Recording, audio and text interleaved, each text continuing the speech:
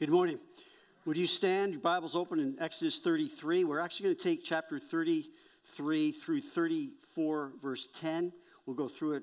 I want to talk this morning about finding grace. So I'm going to read some of the verses, just walk a little bit through 33 through 34, verse 9. We'll do a responsive reading from the Psalms that has a lot of Exodus 33 in it, and then we'll get into it. So here we go. Exodus 33 and verse 1. I'm reading from the New King James. If you have a different version, just follow along. Then the Lord said to Moses, "Depart and go up from here, you and the people whom you have brought out of the land of Egypt, to the land of which I swore to Abraham, Isaac, and Jacob, saying, to your descendants I will give it." Verse 12. Then Moses said to the Lord, "See, you say to me, bring up this people, but you have not let me know whom you will send with me. Yet you have said, I know you by name, and you have also found grace in my sight. Now therefore, I pray, if I have found grace in your sight, show me now your way, that I may know you, and that I may find grace in your sight. And consider that this nation is your people." And he said, "My presence will go with you, and I will give you rest." Look at verse 17. So the Lord said to Moses, "I will also do this thing that you have spoken. For you have found grace in my sight, and I know you by name." And he said, "Please show me your glory." Then he said, "I will make all my goodness pass before you, and I will proclaim the name of the Lord before you." Verse 21, and the Lord said, "Here is a place by me, and you shall stand on the rock." Chapter 34, verse 5. Now the Lord descended in the cloud and stood with him there and proclaimed the name of the Lord. Verse 8. Chapter 34. So Moses made haste and bowed his head toward the earth and worshipped. And then he said, "If now I have found grace in your sight, O Lord, let my Lord, I pray, go among us, even though we are a stiff-necked people, and pardon our iniquity and our sin, and take us as your inheritance."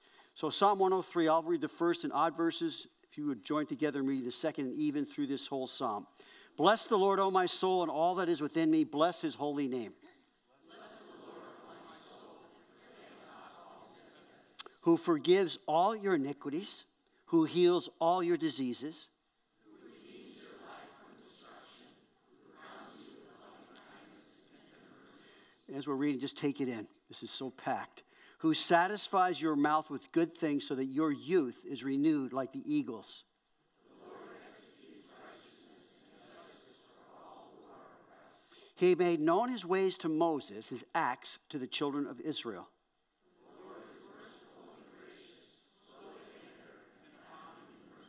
He will not always strive with us, nor will he keep his anger forever. He has not dealt with us according to our sins, nor punished us according to our iniquities. For as the heavens are high above the earth, so great is his mercy toward those who fear him.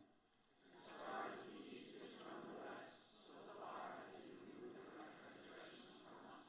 As a father pities his children, so the Lord pities those who fear him.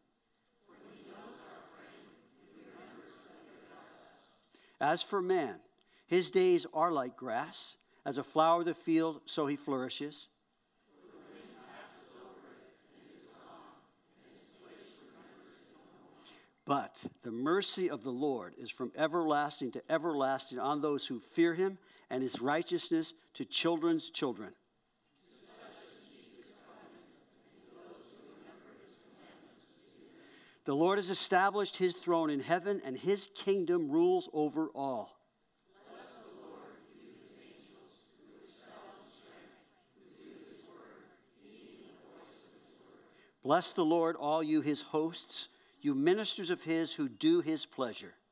Bless the Lord, all his works, and all places of his dominion. Bless the Lord, O my soul. So, Lord, we say, bless the Lord, O my soul, and all that is within me. We, Lord, read these things in your word. We hear of these things. And we, Lord, it elicits from us this overwhelming awe of who you are. Eternal, immortal, invisible, all-knowing, all-powerful, everywhere present, who loves us. You love us, Lord. And you've provided for a relationship with you for us as sinners to enter into and grow in and enjoy.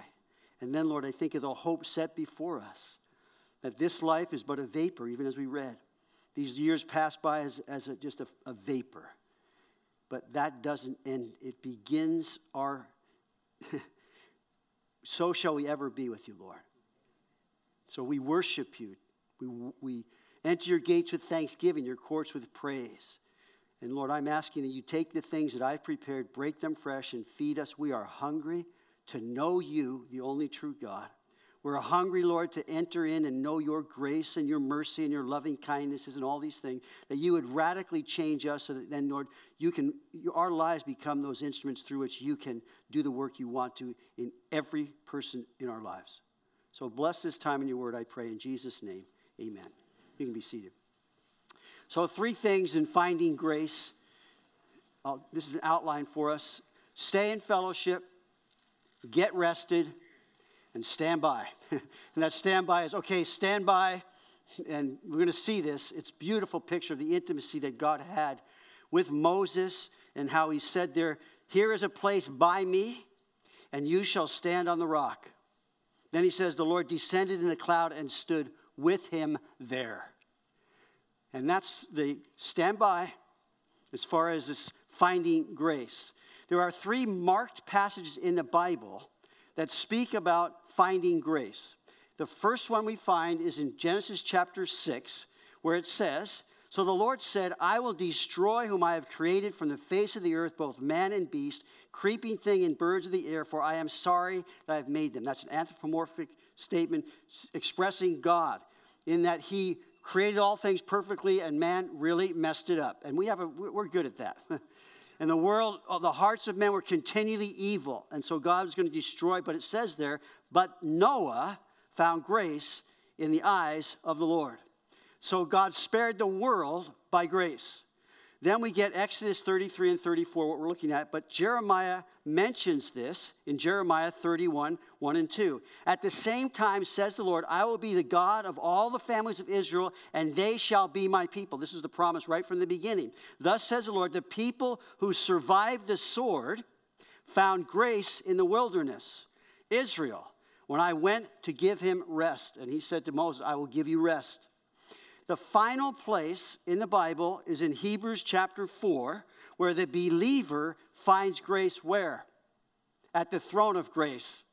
And so we read there, seeing then we have a great high priest who has passed through the heavens, Jesus the Son of God, let us hold fast our confession. For we do not have a high priest who cannot sympathize with our weaknesses, but was in all points tempted as we are, yet without sin. He who knew no sin, Jesus, became sin for us. He lived a perfect life, became our great high priest through the cross and the shedding of his blood. Let us therefore, he says, let us hold fast our confession. But then he says, let us therefore come boldly to the throne of grace, that we may obtain mercy and find grace to help in time of need. Mercy must precede grace. Mercy preceding grace, and when we realize how merciful God has been to us, the propitiation is the mercy of God provided for us through the sacrifice in appeasing the wrath of God. The mercy of God was released toward us. We didn't get what we deserved. Would you say amen? We did not get what we deserved. God has not dealt with us according to our iniquities, but by mercy and then the grace of God toward us. The grace of God, an acronym, is God's riches, G-R-A, at Christ's expense. So grace is God providing for us to satisfy his wrath. Thus his mercy is released toward us, and now we walk in the grace of God. Finding grace. So Hebrews there, let us therefore come boldly to the throne of grace, that we may obtain mercy and find grace to help in time of need. So stay in fellowship. Stay in fellowship with God. He is the source of grace. So Moses says, therefore I'm praying twice. I pray. That's fellowship with God. Moses had intimate fellowship with God. And he, as you read through these, most of the accounts in the Bible, but this one particularly, just to point it out, Moses said, and then the Lord said. And then Moses said, and then the Lord said, and the Lord said, and the Lord, and he spoke. And so he has this continuous dialogue that's going on with the Lord. That's fellowship with God. Just talking to God, bringing God into the conversations. So my question to begin that I ask myself is, I'll ask you, how is your fellowship with God? How is your ongoing dialogue with God? Is he a part of your processing everything? Where the Lord comes in by the Holy Spirit, our great counselor. You can always talk to God. Aren't you thankful for that? He wants to be a part of the conversation of your heart in the things that you go through, in the things that I go through. So the Lord said to Moses, depart and go from here. Now, God is answering his prayer in chapter 32, where it says, he says, remember Abraham, Isaac, and Israel, your servants, to whom you swore by your own self and said. So remember last week, he's interceding for Israel. Remember, I will multiply your descendants as the stars of heaven, and all this land that I have spoken of, I give to your descendants, and they shall inherit it forever. It's God's promise. So as we get in chapter 33, and he says, the people whom you have brought out of the land of Egypt to the land which I swore to Abraham, Isaac, and Jacob, saying, to your descendants I will give it. And I will send my angel before you, and I will drive out the Canaanite, and the Amorite, and the Hittite, and the Perizzite, and the Hivite, and the Jebusite, and the hippie would say, out of sight. Go up to a land flowing with milk and honey, for I will not go up in your midst, lest I consume you on the way, for you are a stiff-necked people. Now, that's not very easy to hear. But you know when God says it, it's true. It's true. And so the people were out of fellowship with God. So we read, and when the people heard this bad news, that's good news when you hear what God says and realize it's bad news because now you're hearing the truth. And there can be no real restoring of fellowship without the truth. And so the people heard it was bad, and they mourned, and no one put on his ornaments. For the Lord had said to Moses, say to the children of Israel, you are a stiff-necked people. I can come up into your midst in one moment and consume you. Now, therefore, take off your ornaments that I may know what to do to you. This is serious stuff. So the children of Israel stripped themselves of their ornaments by Mount Horeb. The people were mourning in repentance. The door to the mercy and grace of God is repentance. It's acknowledging the truth about my fellowship with God, my relationship with God. And so when repentance is genuine, Paul called it godly sorrow, leaves no regret. When there's repentance, where there's mourning, where there's realizing this is what God said about where I'm at, my heart stiff-necked. When that happens and I come to it and there's godly sorrow, Paul said it leaves no regret. In fact, it clears the conscience. It clears the heart. And we realize that the door back to God is in acknowledging that truth, repenting, and he will receive me again to himself. That's awesome. That's grace. And so in 1 John, in chapter 1, verse 3, it says, that which we have seen and heard we declare to you, that you also may have fellowship with us, and truly our fellowship is with the Father and with his Son, Jesus Christ. And these things we write to you that your joy may be full. Brothers and sisters, you know, in the presence of the Lord is fullness of joy. The psalmist said that. When we're not in fellowship with God, we may not even be aware, but our joy is going to be stripped out from under. There may be happy moments, but the joy of being in fellowship with God, and in that comes fellowship with each other, is fantastic. So stay in fellowship with God and with people. So he says, and these things write to you, joy may be full. Then he says, verse 5, this is the message which we have heard from him, capital H, God, and declare to you that God is light, and in him is no darkness at all. If we say that we have fellowship with God, with him, and walk in darkness, we lie and do not practice the truth. So this is truth. Here's the truth again. When we're walking in darkness, we're lying. When we're walking in sin, when we're walking away that is just sort of ignoring the light, trying to sort of run from the light. But he says, in the Bible, when it says but, sometimes it's the greatest and sometimes it's the worst. This is a good one. But if we walk in the light as he is in the light, we have fellowship with one another, and the blood of Jesus Christ cleanses us from all sin. Say amen. What does it mean to walk in the light? It does not mean to walk perfectly. There's no such thing as sinless perfection this side of the redemption of our bodies. It means I'm going to walk in the truth. I'm going to walk and let the things be exposed that God's truth will expose, and it will expose them if I will allow myself to humble myself and allow God to speak to me when I'm in fellowship, to bring me back to fellowship with him. If we say we have no sin, we deceive ourselves, and the truth is not. So it's kind of foolish to say, no, the best thing to do is say, yeah, I'm stiff-necked. Yes, I did that. Yes, I lied. Yes, whatever it is. And do that immediately when the conviction of the Holy Spirit comes as believers, is to draw us to that place where God can speak into our lives again, his forgiveness, his mercy, his grace through my repentance, and I leave changed again, free again. If we confess our sins, he is faithful and just to forgive us our sins and what? Cleanse us from all unrighteousness. Wow. This is ours through the gospel. It's ours through what Christ did for us. It's not something we're trying to work up emotionally. It's something that God has settled spiritually and forever through Christ for us to have fellowship with him. So then he says, if we say that we have not sinned, we make him a liar. This truth is not in us. But then he says, my little children, these things I write to you that you may not sin. And if anyone sins, we have an advocate with the Father, Jesus Christ the righteous. And he is the substitute propitiation for all of our sins, and not for ours only, but also for the whole world. John the Baptist said, behold, the Lamb of God who takes away the sin of the world. What Jesus accomplished for anyone who wants to come and have fellowship with God, wants to be restored by God, saved by God.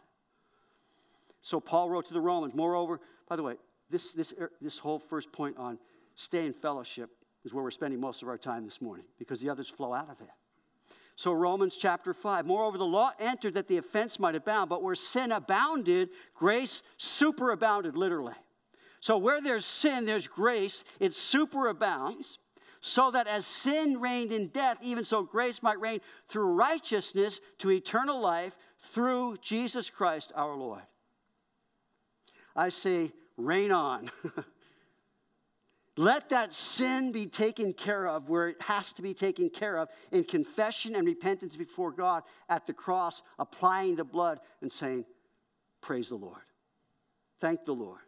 It's through righteousness imputed to us by faith in Christ. I do not stand on my own righteousness. I was not saved on my own righteousness, but through faith in Christ. So then he says, going into chapter 6 of Romans, what shall we say then? Shall we continue in sin that grace may abound? Certainly not. Literally, it means, shall we continue in sin that grace may abound? Perish the thought.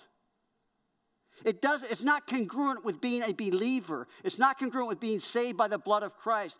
These things are opposite the desire of the Holy Spirit in our lives as being born again by the Spirit of God. So how shall we, who died to sin, live any longer in him? Or do you not know that as many as were baptized into Christ were baptized into his death? Therefore, we were buried with him through baptism into death, that just as Christ was raised from the dead by the glory of the Father, even so we should also walk in newness of life. That is finding grace, to walk in the newness of life. So when we baptize someone, which we will on Easter, and I hope if you haven't been baptized, you will be, because it's a commandment. It's really, really important. It's a part of your testimony that this new old life of yours. So when we baptize, we put you under the water, and that pictures the burying of that old life. And as I say, I'll probably say it then too because I like it. Some of you have to be held under a lot longer. But we won't wait for the bubbles to come up, okay? But God gave, just like communion, which we're going to do this morning, just like these emblems, it's a reminder to us. And God knows we have to be reminded. That's why a testimony as far as baptism and you being baptized is not just for you, but so that people see and they're reminded. And your friends see and they're going, what does that mean? I'll tell you what it means. Your old life was buried in Christ. That old life was put away. All the sin. So any man who's in Christ is a new creation. The old things have, behold, all things have become great. It's awesome to think of this. So Paul's saying, shall we continue in sin that grace may? Oh man, I'm saved. I'm just going to go sin my brains out. Oh, this is okay. God's okay with it. No. That's not grace. First, there has to be mercy and grace. And understanding mercy is understanding what I really deserve. And when I come to God and I realize this holy, infinite, eternal, all-knowing, all-powerful, all-loving God provided for my forgiveness and the clearing of my sin before him so that the old life is gone. Kevin is buried. Old Kevin is, well, I'm old, but he's buried. And to be reminded, I hope this morning, as I encourage you, be reminded of that. Paul said, forgetting those things that are behind. You know what he was forgetting? Not only the bad life, but he had trophies measured up on his walls. Diploma after diploma. He was a Pharisee, the Pharisee. He was like, he had made it as far as the world's concerned and as far as Judaism. Paul was the man. He said, that stuff is rubbish. Whew.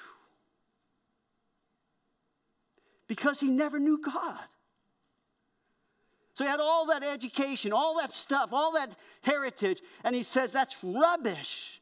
I can't all rub. I'm putting it in the trash can because that never led me to Christ. What led me to Christ was when Jesus arrested him and said, why are you persecuting me? Saul, who are you, Lord? I'm Jesus, whom you're persecuting. He said, I never met you before, but what you're saying is because I'm persecuting your people, I'm persecuting you. Is that right? I'm kind of reading into it, okay? And what he realized is that Jesus loved these people that he hated. Jesus loved these people who were claiming him as Messiah when Saul saying, no way. And then he realized Jesus loved him. And he said in his epistle, he said, I used to persecute the church. I used to kill the church. I was like a dog shaking its prey and killing it. He was vicious. And Jesus comes and said, Saul, look, you need to get something together here. And he said, you're persecuting me. And it broke him. He leaves blinded for 3 days. Ananias comes to him and says, the Lord Jesus sent me to you. And Ananias said, the Lord said, go to Paul, go to Saul. Now, hold on a second, Lord. This guy's killing us. You want me? Go to Saul. Behold, he prays. He's praying. We can take and incorporate into our relationship with God that kind of intimacy in personal, individual calling to your life and say, you're persecuting me. Saying you need Savior. Saying you need forgiveness. That's the grace of God.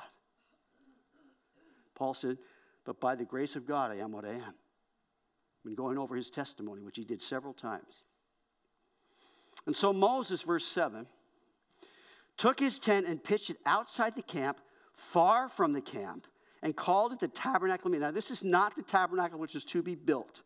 This is a special tent that Moses set up outside the camp, far from the camp, so that whoever wanted to could go seek the Lord. It came to pass that everyone who sought the Lord went out to the tabernacle of meeting, which was outside the camp. In other words, they made the trek to get to that tent to spend time with God.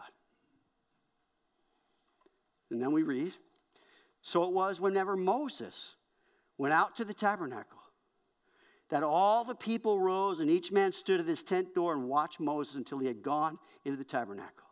And it came to pass when Moses entered the tabernacle that the pillar of cloud descended and stood at the door of the tabernacle, and the Lord talked with Moses, fellowship.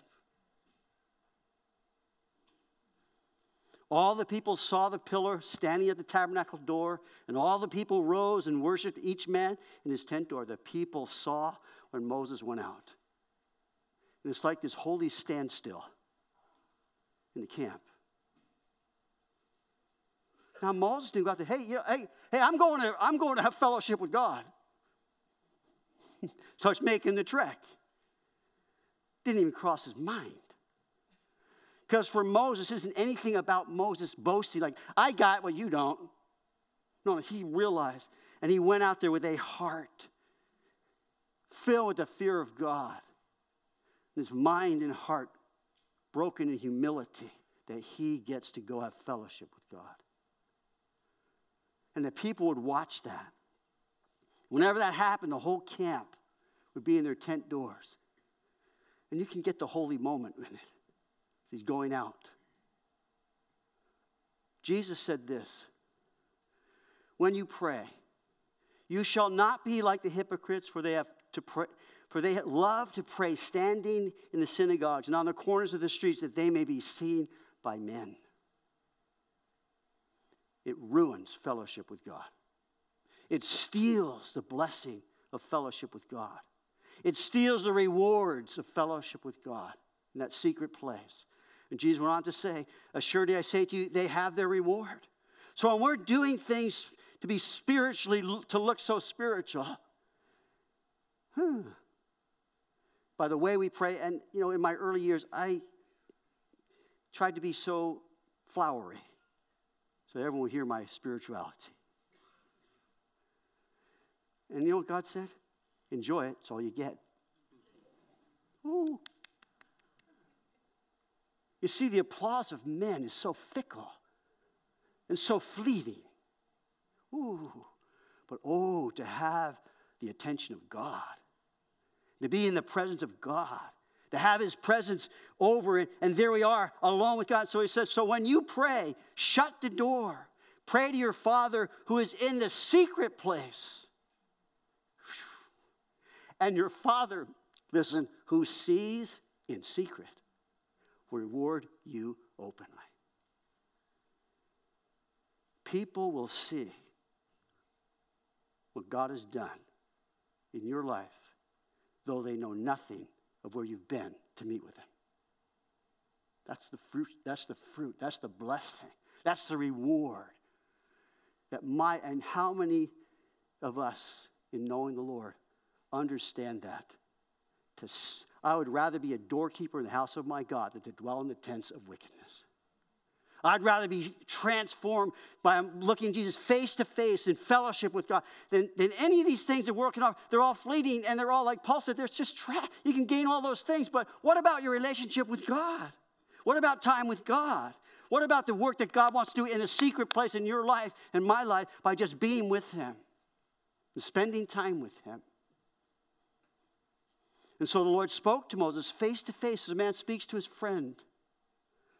And he would return to the camp, but his servant Joshua, the son of Nun, a young man, did not depart from the tabernacle.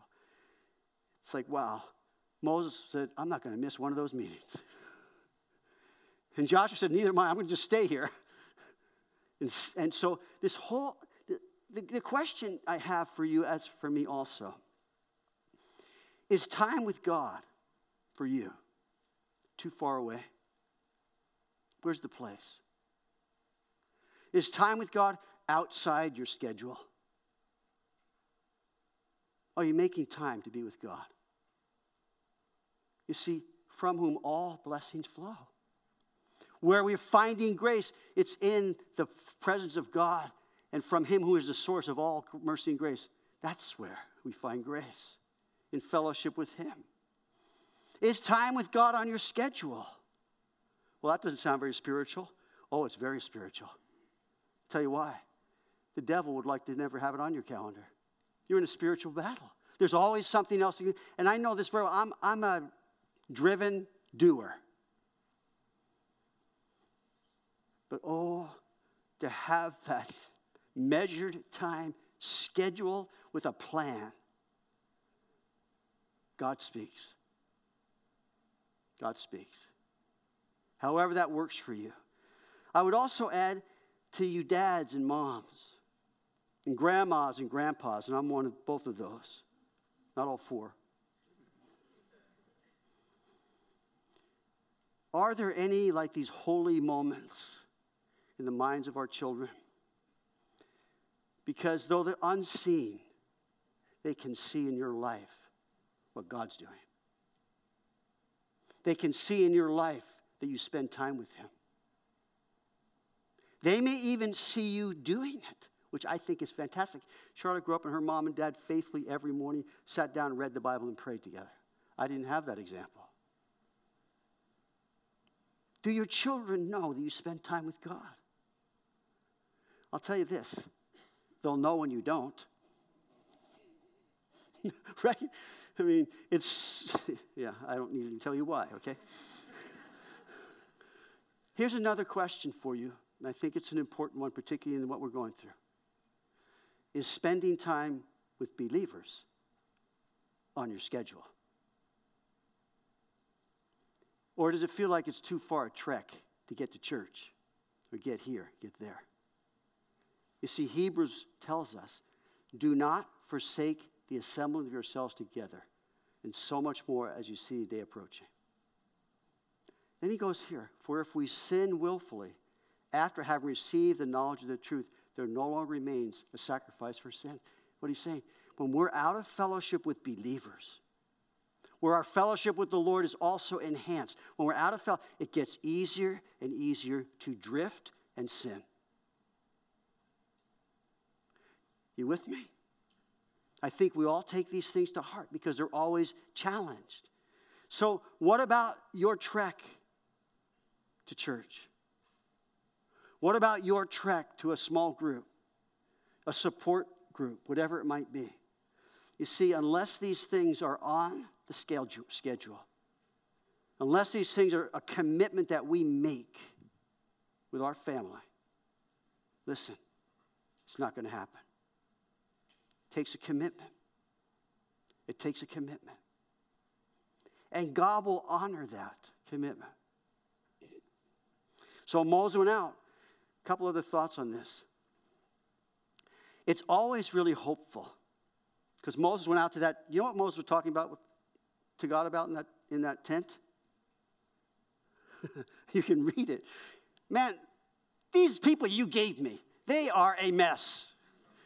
And there's this, and they're causing trouble here, and they're rebelling here, and they got an anarchy going here, and they've got a coup all set up. And Moses dealing with this. Where did he deal with it? Well, obviously in real life, but he dealt with it in his meetings with God. And any of us who have any kind of responsibilities understand our need for God. That when we're in these situations, we need God. So what's encouraging me is I'm very hopeful when someone says, I'm praying for you. I'm praying for you. Does that not encourage you? Someone says, I'm praying for you. And that is so powerful. In fact, as I was preparing this message, I had there's something new and compelling that came out of a passage that I've read many times. A passage on prayer. And as I'm reading it, and this closes out a book in the New Testament, the last two verses struck me very differently, and it encouraged me. I'm still sort of mulling it over, but the passage is in James. And James writes this, is anyone among you suffering? Let him pray.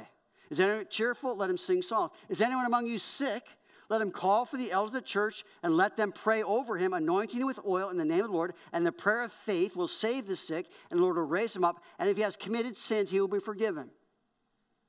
Confess your trespass to one another. Here it is. And pray for one another that you may be healed. The effective, fervent prayer of a righteous man avails much. Elijah was a man with a nature like ours, and he prayed earnestly that it would not rain, and it did not rain in the land for 3 years. So Elijah says, hey, Lord, would you just stop the rain for 3.5 years?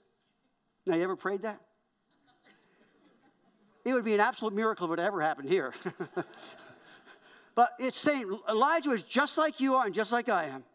He wasn't coming in with some, sort of resume of how wonderful a man he was. And no, Elijah was a man like ours. And he prayed, and it stopped raining for 3, and he prayed again. And what happened? The rain, it says there, Elijah was a man, and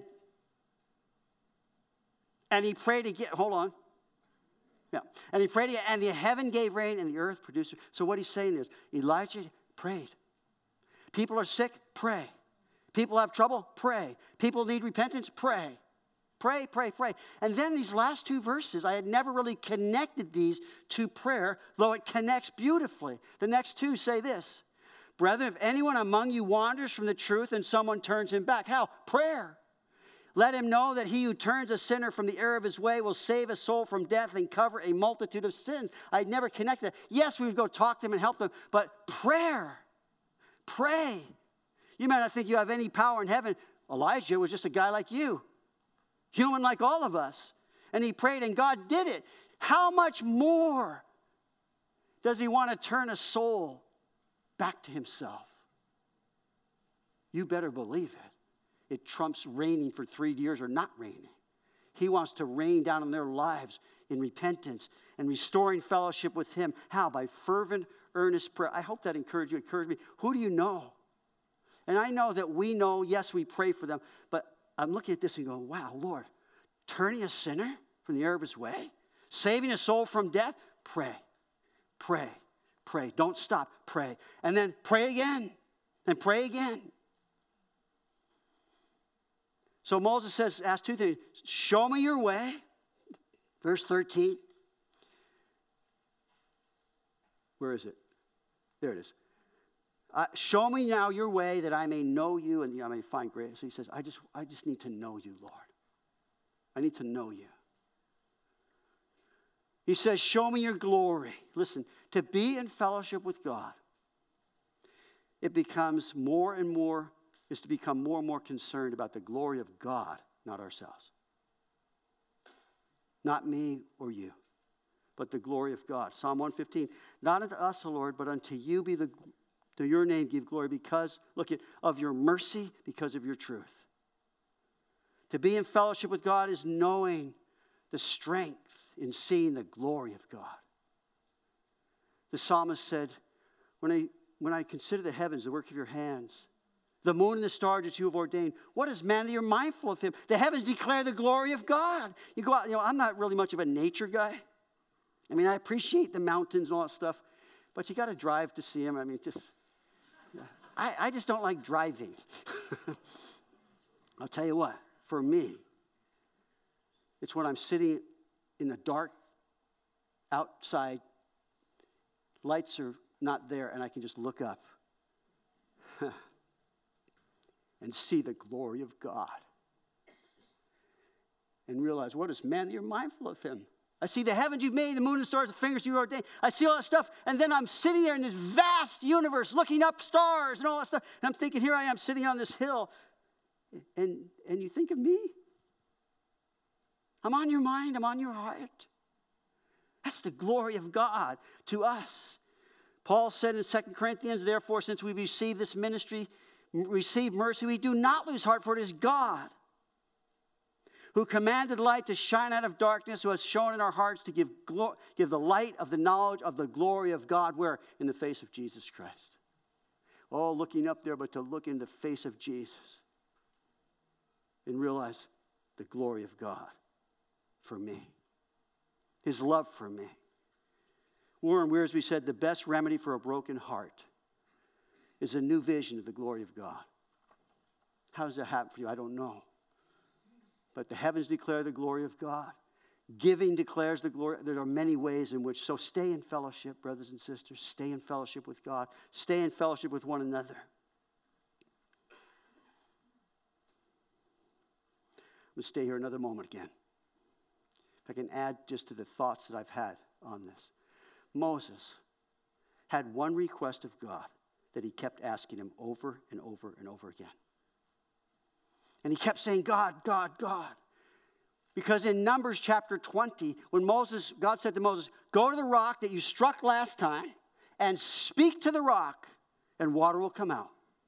So Moses, in his anger at the people, in his state of emotional stirred up, he goes out there with that rod and he says, wham, you rebellious people. And he strikes the rock. And water came out just like God said. But God said, hey, Mo, I got to talk to you. You misrepresented me. I told you to speak to the rock. The rock was smitten once. I've taken care of that. Speak to the rock. Picture of Jesus. Smitten once. And now God's love for us is demonstrated through that. And he says, just speak to the rock. But Moses' anger misrepresented God and struck it. So God said, hey, Mo, you can't go into the promised land.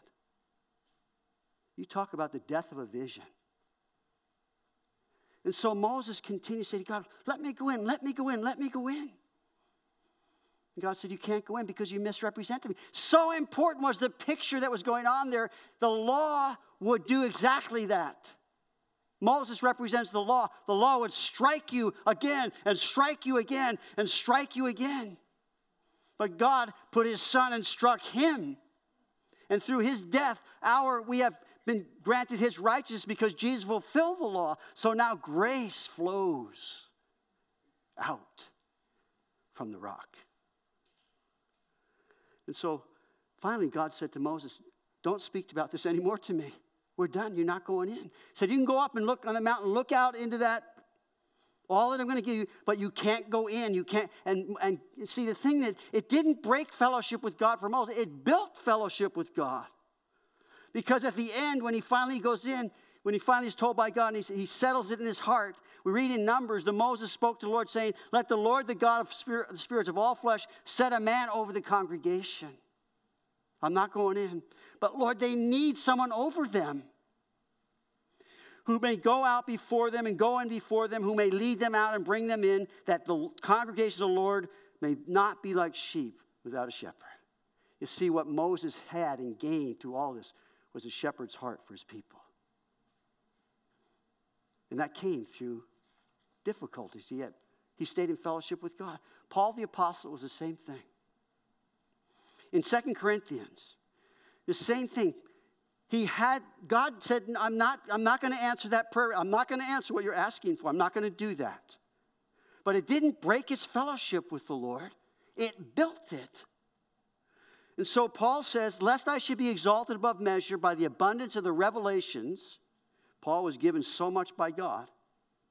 A thorn in the flesh was given to me, a messenger, notice, of Satan to buffet me, lest I be exalted above measure. Paul realized that his pride could easily destroy his fellowship with God. So concerning this thing, I pleaded with the Lord 3 times that it might depart from me.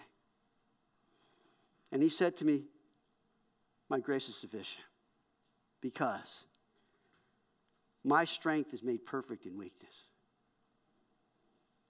Therefore, most gladly I will rather boast in my infirmities, that the power of Christ may rest on me. Therefore, I take pleasure in infirmities.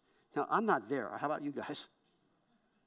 But Paul looks at these things that seem so wrong, so debilitating, so painful, so chronic, and he says, you know what? If it wasn't for those, I wouldn't know the grace of God like I know the grace of God. And you can talk to people who've gone through horrible things and they've come out in fellowship with God, and they'll tell you the same thing. Would they wish it didn't happen? Of course. But because God allowed it, the depth of that relationship, Paul says, therefore, infirmities and reproaches, in needs, in persecutions, and distresses, for Christ's sake, for when I am weak, he is strong. Have you found that? That's why I think it's a good thing to get old. You start realizing this old thing here called my body needs to be made new. I need a new body. How about you guys? It's just that we groan earnestly desiring to be delivered because we know the grace of God. You know, prayer may not change your circumstance, but let me tell you, it will change you. Difficulties may not change your circle, but they'll change you. We're going to do communion, so I'm going to get rested. My presence will go with you, and I will give you rest. God's telling Moses, I'm going to go with you. And because I'm with you, I want you to rest. I just want you to trust me, to rest. My presence with you, I will give you rest. If your presence doesn't go with you, he says, then I'm not going. That's a good place to be. If we're going to have rest, we better know we're in the presence of God. We better know he's with us. And when we do know he's with us, we have rest. Jesus said, come to me, all you who labor and heavy, I will give you rest. Take my yoke upon you, learn of me, for my yoke is easy, my burden is light, and you will find what? Rest for your souls. Someone said, the most spiritual thing you can do is take a nap. I'm really spiritual these days. Physically, this is just stop and come into that rest where we know God's taking care of it all. And God will take care of it all. And God will go before us and take care of us and watch over us. The Lord is gracious. So what we have here in this picture that we're seeing is God says, I'm going to put you on a rock, you stand by me. And then he's praying again, and he is standing with him. And then this revelation of the grace of God comes to him. And so it says there, you can't see my face and live. He says, a place by me, you shall stand on the rock. And then the Lord said to Moses, cut the 2 tablets of stone. So he says, Moses, cut 2 new ones. You broke the other ones, cut them. And I picture Moses getting up in that morning. He's got those 2 tablets. He's already had that time with the Lord one time up in the mountain. And he gets to do it again. And there he has the tablets. And he's making his way up that mountain. What do you think's going through his mind? I have no idea. I've never been in that place, but Moses had been. And Moses is making the trek with humility and fear in his heart. And then God meets him there. And in that place, you stand by me on the rock. I'll stand with you right there, right now. And then it says, he declared the name of the Lord. And what did he find as far as the grace? He found mercy and grace. Mercy and then grace. He found let me just read it. The Lord God, merciful and gracious to you. Long-suffering and abounding in goodness and truth for you. Keeping mercy for thousands, not all. Forgiving iniquity and transgression and sin, but not for everyone. By no means clearing the guilty. Visiting the iniquity of the fathers upon the children and the children's children to the 3rd and 4th generation. See, this grace is only found in repentance before God. And coming to God and letting him now be the person who can forgive and cleanse who only he can. And so so Moses made haste and bowed down to the earth. You can only imagine that. And yet I believe that we've experienced that. Many occasions in our lives where we realize God is merciful. God is gracious. God is long-suffering. God is kind. God forgives and he continues to forgive. Why? Because of Jesus. And so this morning we're going to take communion. We're going to hold this cup. It has bread and juice. But it's a reminder of the very things we're talking about. It's the time, as often as you take the bread and drink the cup. So God wants to remind us of this all the time. All the time. Nothing's changed. God does not change. His work is complete. It's done, finished. But we need to be reminded again that we will find grace to help in time of need, that we are saved by grace through faith, that we've been given this salvation by grace through faith, not of ourselves. It's the gift of God. And as this ties into the idolatry thing of last week, we need to let God be who he is and receive him for who he is, because when we don't, we're going to lose every time. Fellowship with him.